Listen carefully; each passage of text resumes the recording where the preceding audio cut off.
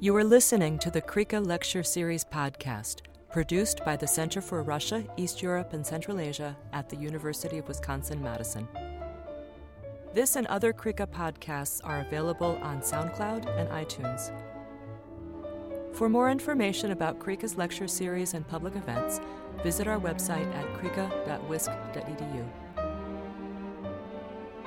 I'm pleased to introduce today's speaker, Artemy Kalinovsky.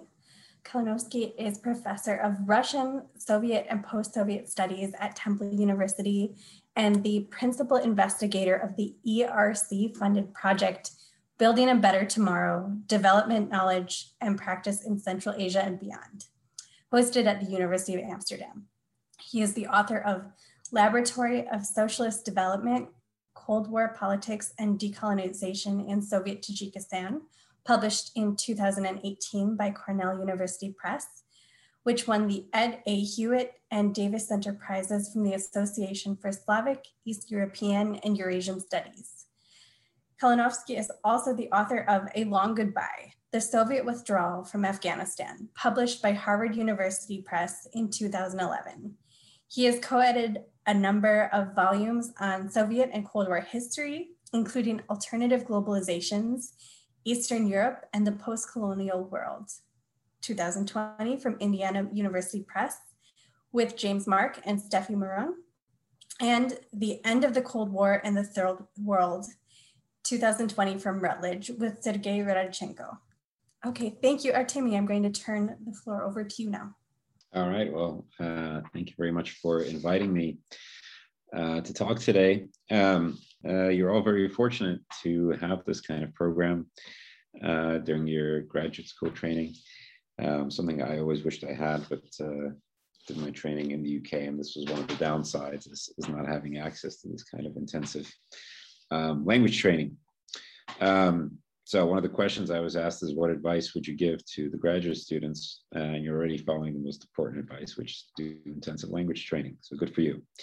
I thought that since this book already came out a few years ago and you're grad students and you're getting ready for your own research, you may have already read this book, but more importantly, I think maybe you're less interested in what's about, with what's in the book than with what it took to write the book, right? So how I went about the research, the methodology, and so forth. So what I'll try to do in the next 40 minutes or so, maybe even a little less, I will talk a little bit about what's in the book for those of you who haven't read it. I know Nick has, but I'll try to talk even more about how I went about writing it, and also about the kind of thoughts I've had about the process and methodologies and so forth since the book's come out and since I've engaged with some of the readers. I say in the book that I think I'm trying to answer some of the big questions about the late 20th century, such as could the benefits of industrial modernity become widely available? What political and economic system offered the best path for that kind of modernity, if it was possible to overcome the legacies of World War and Stalinism, how best to right the wrongs of European imperialism, including economic inequality and cultural domination, whether former colonies and colonizers could be allies in these struggles, and if so, on what terms, and whether we could achieve any of this without harming the Earth's natural environment, or if the path to prosperity for humans led to the destruction of the planet. And these are questions that are, of course, at the heart of the history of development aid and the historiography of development that's taken shape over the last 2 decades. But they're also central to the history of socialism and capitalism.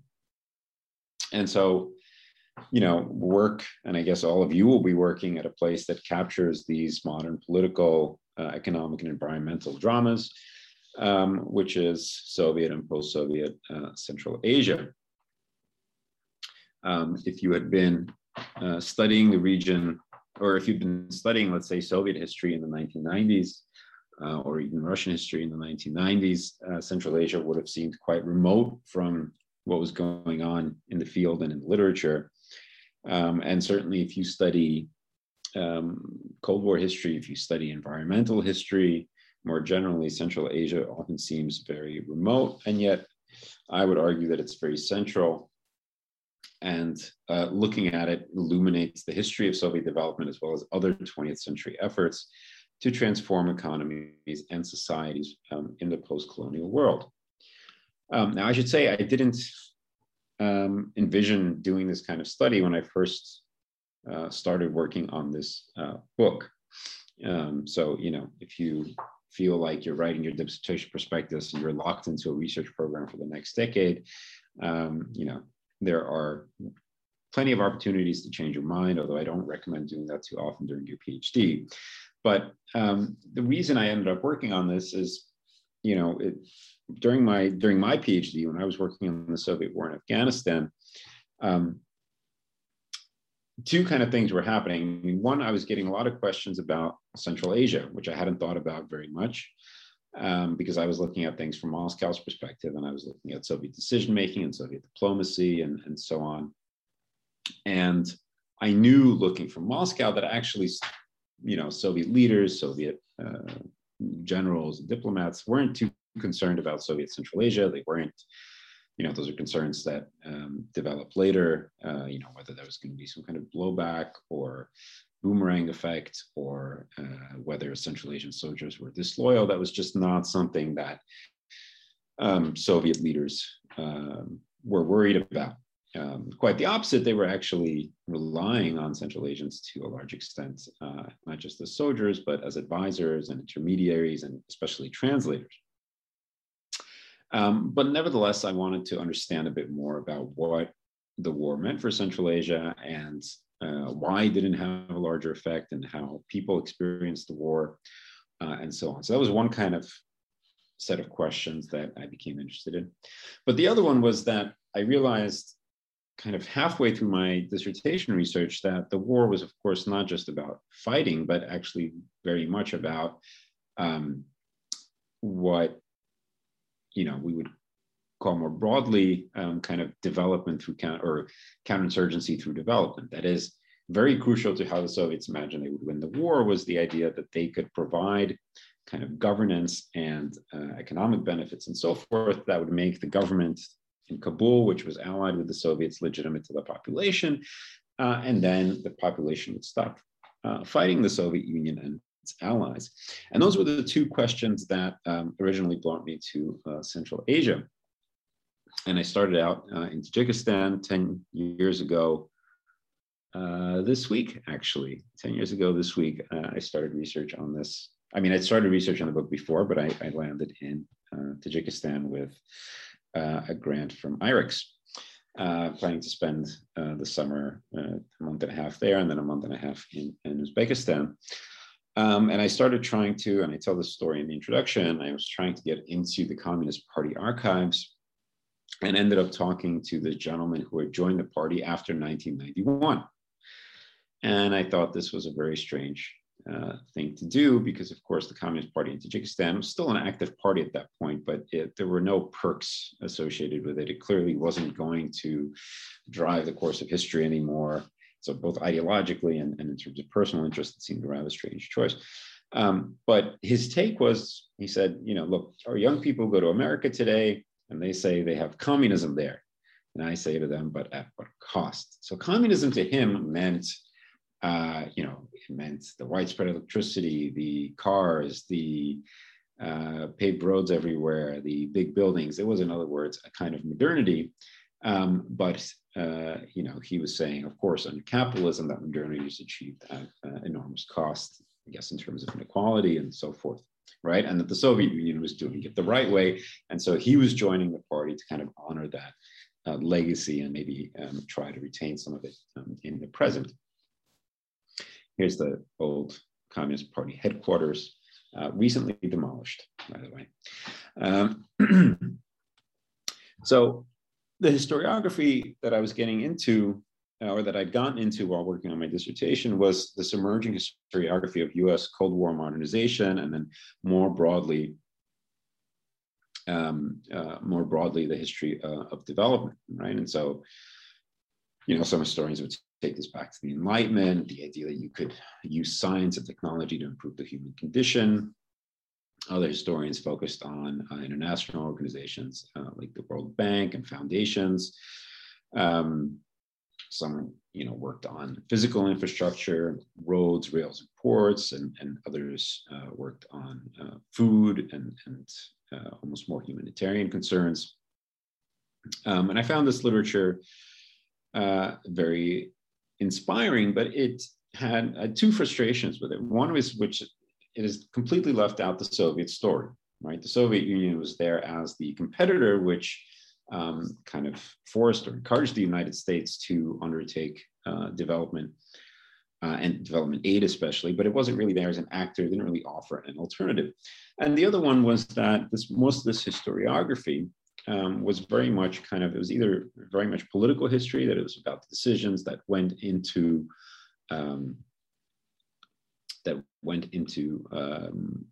offering aid, or it was a kind of intellectual history, right, about the people who were usually sitting in MIT or Harvard somewhere, and were coming up with ideas about what development should be, what development modernization should be. But they told the story about, the 1950s being a very optimistic period, and the United States coming out of the Second World War with all of this wealth and the experience of having defeated the Depression before that, and going out through the world and trying to make the world more like the United States. And then by the 1960s, there's this increasing dissatisfaction with what's happening.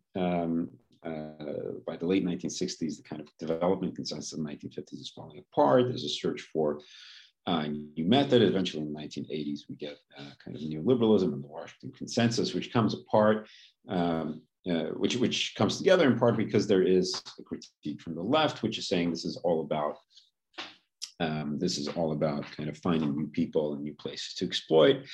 And not actually helping anybody or not helping the most vulnerable, and a critique from the right that says this is all just a waste of money, and what countries need is kind of free trade and so forth. It destroys the early consensus, creating new ones. But if we look at the story of Soviet development in Central Asia, I would argue we see a kind of similar arc. So Central Asia comes out of the Stalin era cotton producer with very limited industrial capacity. But in the 1950s, against the background of decolonization, local and Moscow-based planners argued that the region is ripe for industrialization. They point to hydropower potential and labor resources, especially, and they build these projections on the idea that agricultural work could be mechanized, so you wouldn't have to get rid of cotton. You just make it mechanized, or you make the cotton harvesting mechanized. And you'd have a stream of labor, male and female, that would go into these new industries.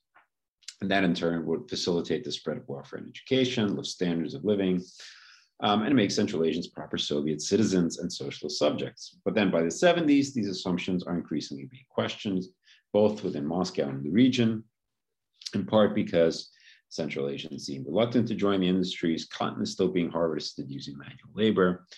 And the cotton economy and industrialization are both ruining the environment.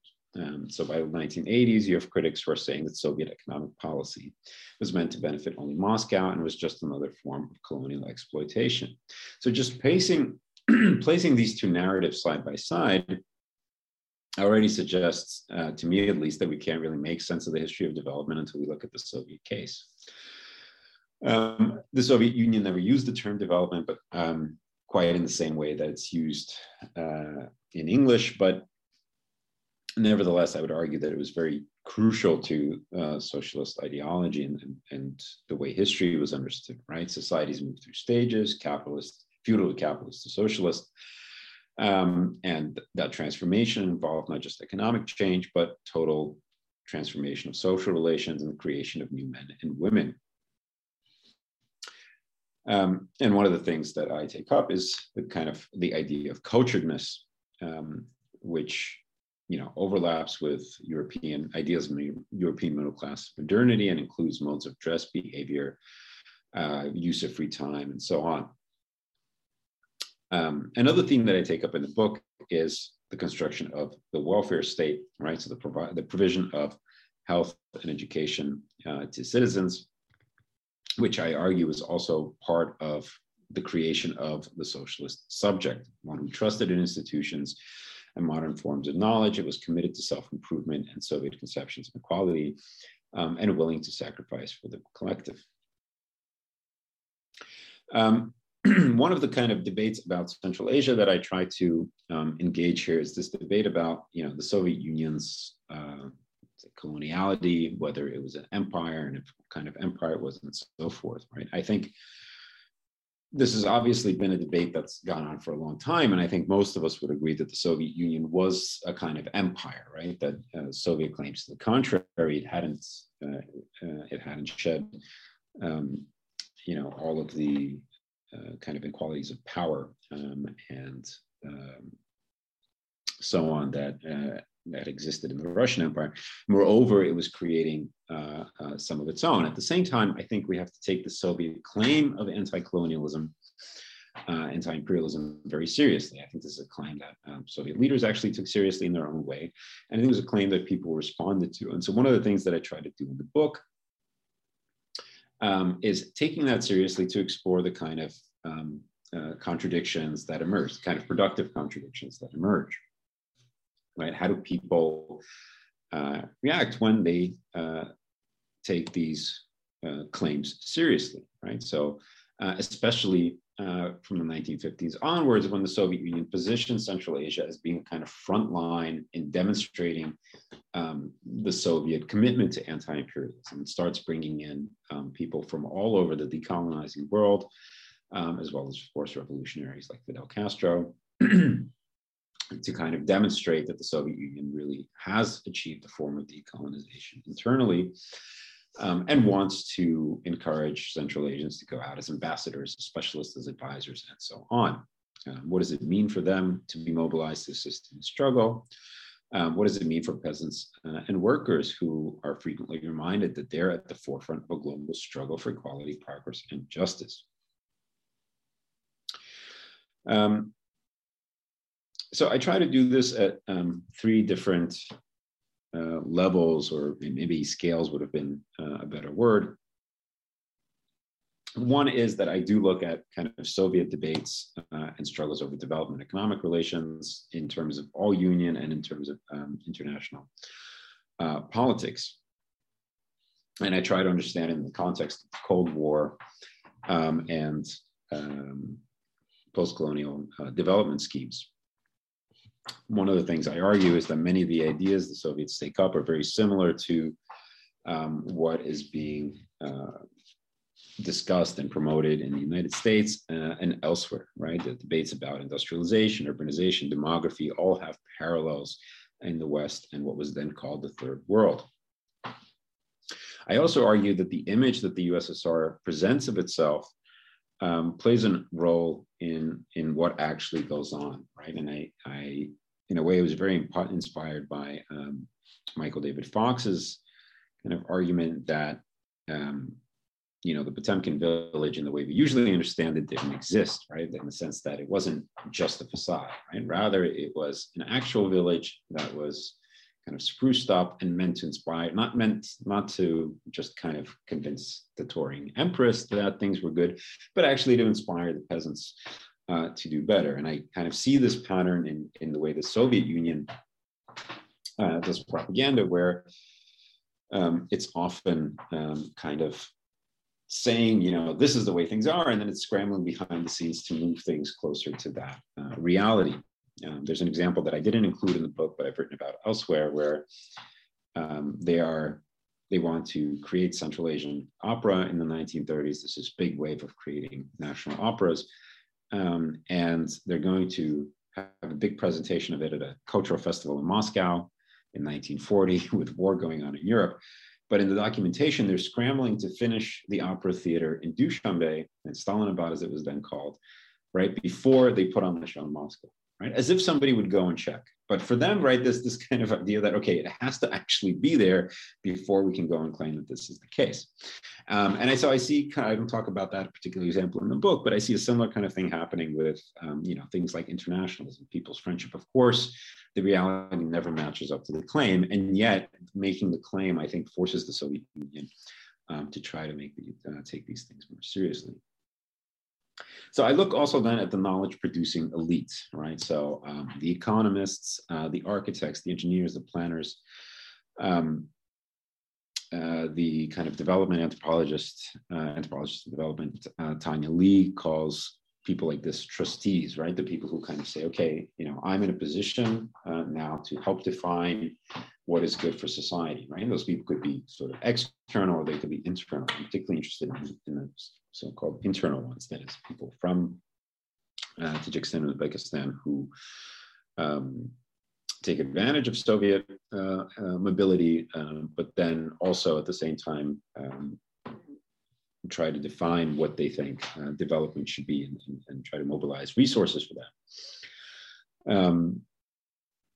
And by the 1980s, I argue many of them have become disillusioned and believed that the Soviet Union had done too little to improve the region's economic conditions and preserve its cultural heritage. And their critiques of the USSR during the late 80s often drew on their own experiences of interacting with the post-colonial world. So the person that you see there, you see the two gentlemen, they were both economists who traveled on a number of occasions to India and met with Indian economists who were studying questions of development and poverty. And the person kind of all the way on the left is Haji Mahamat Umarov. He's still an active economist in Tajikistan. And he publishes these critiques in the late 1980s where he explicitly kind of compares what happened in Central Asia to a kind of colonial domination. So some of these individuals came to see their societies in the colonized group, and they borrowed the language of resistance that actually Moscow had encouraged them to use against Western colonial powers. And then I try in my work also to look at the everyday experiences of people who were supposed to be the main beneficiaries of these projects. And I try to complicate notions of resistance and accommodation. I think peasants, workers, and urban elites certainly resisted many policies and initiatives. I talk in the book about resettled peasants who abandoned collective farms and returned to mountain villages. I talk about the ways that people try to limit the reach of the welfare state, especially into family lives, and of course, resistance to certain kind of cultural practices. But I also see the way that people engage, the way that people try to take advantage of some of these opportunities that are presented by the changes that are brought in this period. And the way people actually internalize some of the kind of narratives and ways of talking about the self, and then the effect that has going forward. And I argue that what makes all of this possible is the relative ideological flexibility of the post-Stalin years. It makes it possible to de-emphasize some aspects of Soviet ideology, such as atheism in everyday life, and allows people to kind of adapt Soviet socialism in a particular way. But of course, not everybody became Soviet. Many people remain marginalized or were marginalized by this process.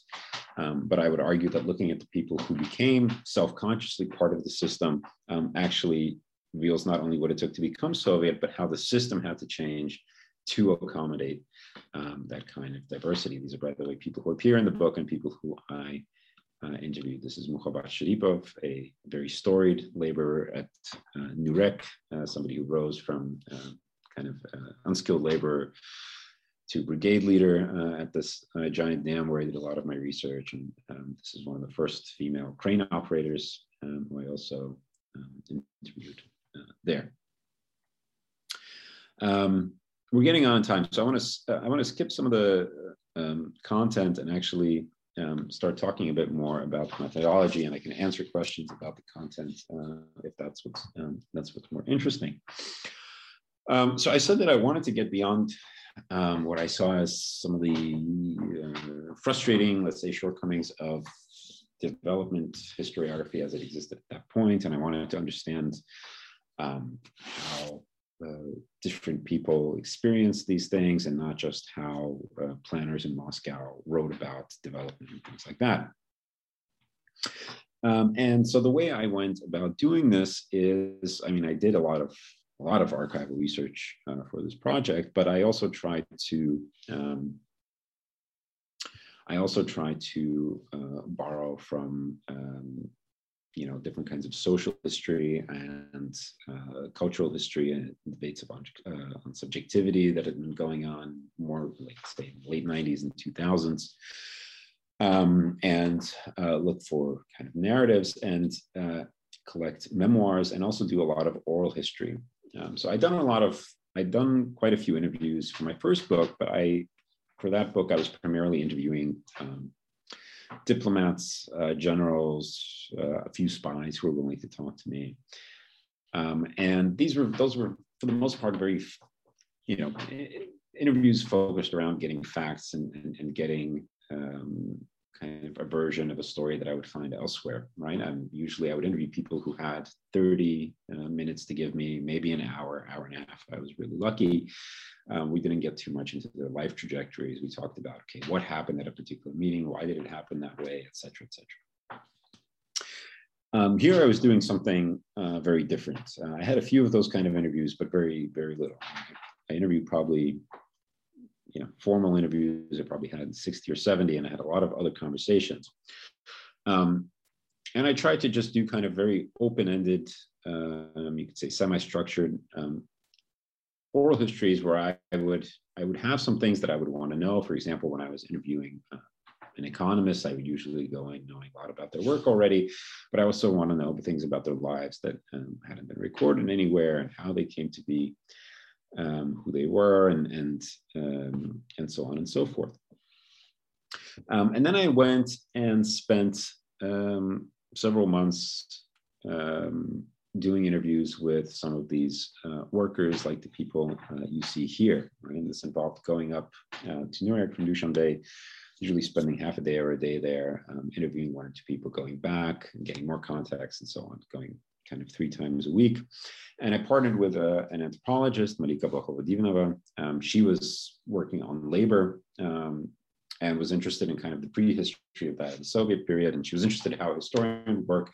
I was interested in how an anthropologist would work. And so let me skip down to well, here, I mean, a very schematic kind of idea about how I see these kind of relationships and the methods. But here we are kind of interviewing somebody together. So you can see a significantly younger version of me there in the middle, pre-kids and pre-sleepless nights. And then the third woman from the right was the person who we'd originally come to interview. And she was also one of the first women to work on the construction site, particularly in kind of skilled labor. One of the kind of interesting things about doing things this way is, of course, we were greeted not just by her, but by her and several of her sisters, and then assorted nieces and grandkids who were there. And talking to her, and this was one of the longer kind of interviews that we recorded, but one of the interesting things that came out in talking to her was, okay, so she joined, she worked on this dam for many years, but at the same time she also had quite a few kids. I don't remember how many anymore. So how did she balance these things, right? How does she was not there?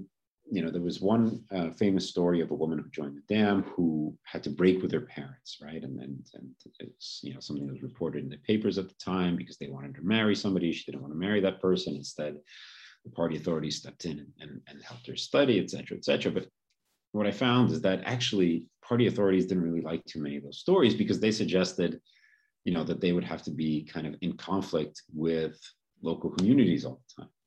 And they preferred stories about where maybe there was a little bit of conflict, but then it was resolved, and actually, people worked together. So there was one other woman we interviewed who, ended up working alongside her father, right? And this was also the kind of thing that they really liked, right? That whole families were joining together. And so in this woman's case, there was some conflict, but on the whole, this was a kind of happy story. But we know from other kind of criticism development that appeared in the 70s and 80s that a lot of programs that targeted women and tried to get them into the industrial labor force then led these women to rely on more marginalized women, younger siblings, etc., to take care of children, right? The expectations about household labor didn't disappear with their entry into the industrialized labor force. And so what it would do is then create another group of people who remained in the home or who were marginalized in some other way. And so, we asked her, like, who then took care of the kids? And she said, well, it was my younger sisters. They helped me take care of my family. So on the one hand, this confirms that kind of critique. But then it turns out most of these younger sisters actually did follow her footsteps. And one or two of them were actually still working on the dam when we were conducting interviews. And this was in 2013, right? So it kind of, on the one hand, supported that kind of earlier finding, but it also showed ways in which that kind of pattern could be subverted. And so these are the kind of things that you could get out of doing this kind of oral history, which you couldn't get out of archival certainly, and you couldn't really even get out of memoirs always, because here we were interviewing people who, for the most part, didn't write memoirs, right? So when I interviewed urban intellectuals, a lot of times these were people who'd written memoirs or been written about in other people's memoirs. Very interesting in its own way, right? But here the point was people who did not write memoirs. Now, what I wanted to say is that just the fact that, of course, people didn't, you're grad students, I'm sure you're well steeped in post-colonial theory and questions about subaltern voices, right? Just because somebody didn't write a memoir doesn't mean that their story has never been recorded, right? And it's particularly true in the Soviet Union, and particularly when you're dealing with a project that was such an important showpiece for Soviet propaganda. Right? And so one of the things that we had to be aware of, and I try to be aware of in my book, is actually the way that the Soviet Union was shaping the narratives, right? Shaping the way people learn to talk about themselves, right? It can be a strategic choice. It can be something you internalized, but also the way that,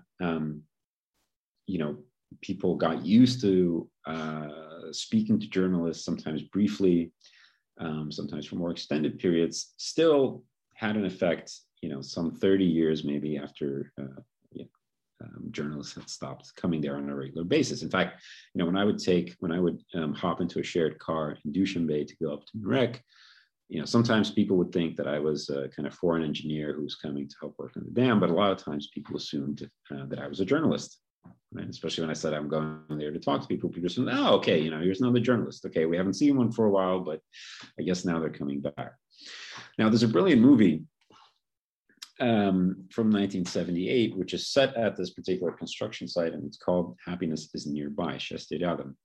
And I want to show you just a short clip of it because it illustrates the kind of issue that I'm discussing here. It's my slightly awkward subtitles. I won't give you the whole plot, but basically it centers around this gentleman here, who is a kind of master builder. I think he's partially inspired by he's a brigade leader. He's inspired, I think, partially by the gentleman I showed you earlier, although his family story is quite different. But here's a scene where a journalist comes to take, a photographer from a kind of central newspaper comes to take his picture. So have a look.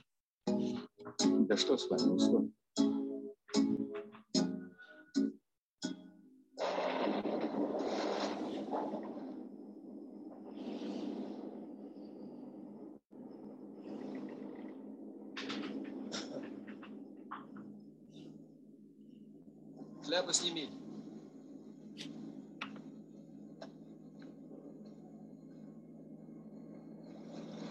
Снимите шляпу. Она мне не мешает. Я всегда в ней. И все так раньше снимали. Да? А кто снимал? Огонек снимал. Крестьянка снимала. Шляпы снимать. Шляпу снимите. Без нее лучше получится. Халат снимите. Снимайте, снимайте.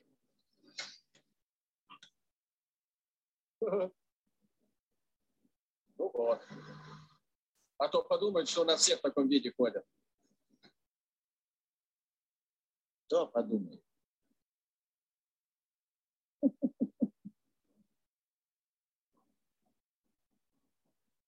А чего вы все время улыбаетесь? Не надо улыбаться. Герой социалистического труда, а вы улыбаетесь. Это серьезное дело. Не надо улыбаться. Вот так. Вот. Ну вот. Вдумчиво и серьезно. Вот таким вас должен знать наш читатель. Right. So, I love this idea that, of course, he is a genuine kind of hero, and this is the way he dresses, right? A lot of the movie is about how actually he's also, very local and has this very close relationship with his father, who's a shepherd. And at the same time is very modern and very Soviet. But of course, the journalist wants to present a very particular kind of image, right? He has a set image of what that hero should look like, and he transforms him into one for the purposes of this picture. Now, a more direct example from my research comes with this gentleman. He's a World War II veteran. I write about him in the book. Who in his story, he is also his hero of socialist labor and so on. And actually his work, or one of the rewards for his achievements, is he gets to go to Moscow at one point, and he says he buys an Arabic grammar or an Arabic dictionary and learns Arabic. And he's actually quite a devout Muslim. And he talks about how he doesn't see that as a contradiction. He was, very loyal to the Soviet Union and to socialism, and at the same time was a Muslim, and so on and so forth. And then at the end, we asked to take a picture, and he said, of course. But as soon as we started taking pictures, his great-grandchildren ran inside and came back with this, right? So again, this expectation was already there. The journalists, the people who take down stories are here. So this is how we present ourselves. All right. So, this is something that when I was doing interviews for my first project, and I was going to go and talk to politicians, everybody warned me, right? Be careful, because they just turn on the record player, right? They'll just tell you the story that they're used to telling people, that they want you to know. And again, the division between elites and non-elites, obviously, it's very ambiguous, but nevertheless, everybody, you encounter this problem everywhere. And of course, your own positionality, how people who you are going to this situation, how people perceive you, also has an effect. Three other things I actually wanted to mention briefly, right? I said that I focus in this book on the post-Stalin period. And that's a conscious choice, in part because I'm just curious, once the kind of use of mass violence is out of the way, how does the system work, right? So what are the ways that the state kind of tries to mobilize people, what kind of accommodations take place, what kind of negotiations takes place, and so on. At the same time, in, let's say, 1960, right? If just take one example, when the work on the Nuremberg Dam starts, Stalinism's not that old, right? It's only 7 years old. Stalin's only been dead for 7 years, and the post-Stalin era is only 7 years old.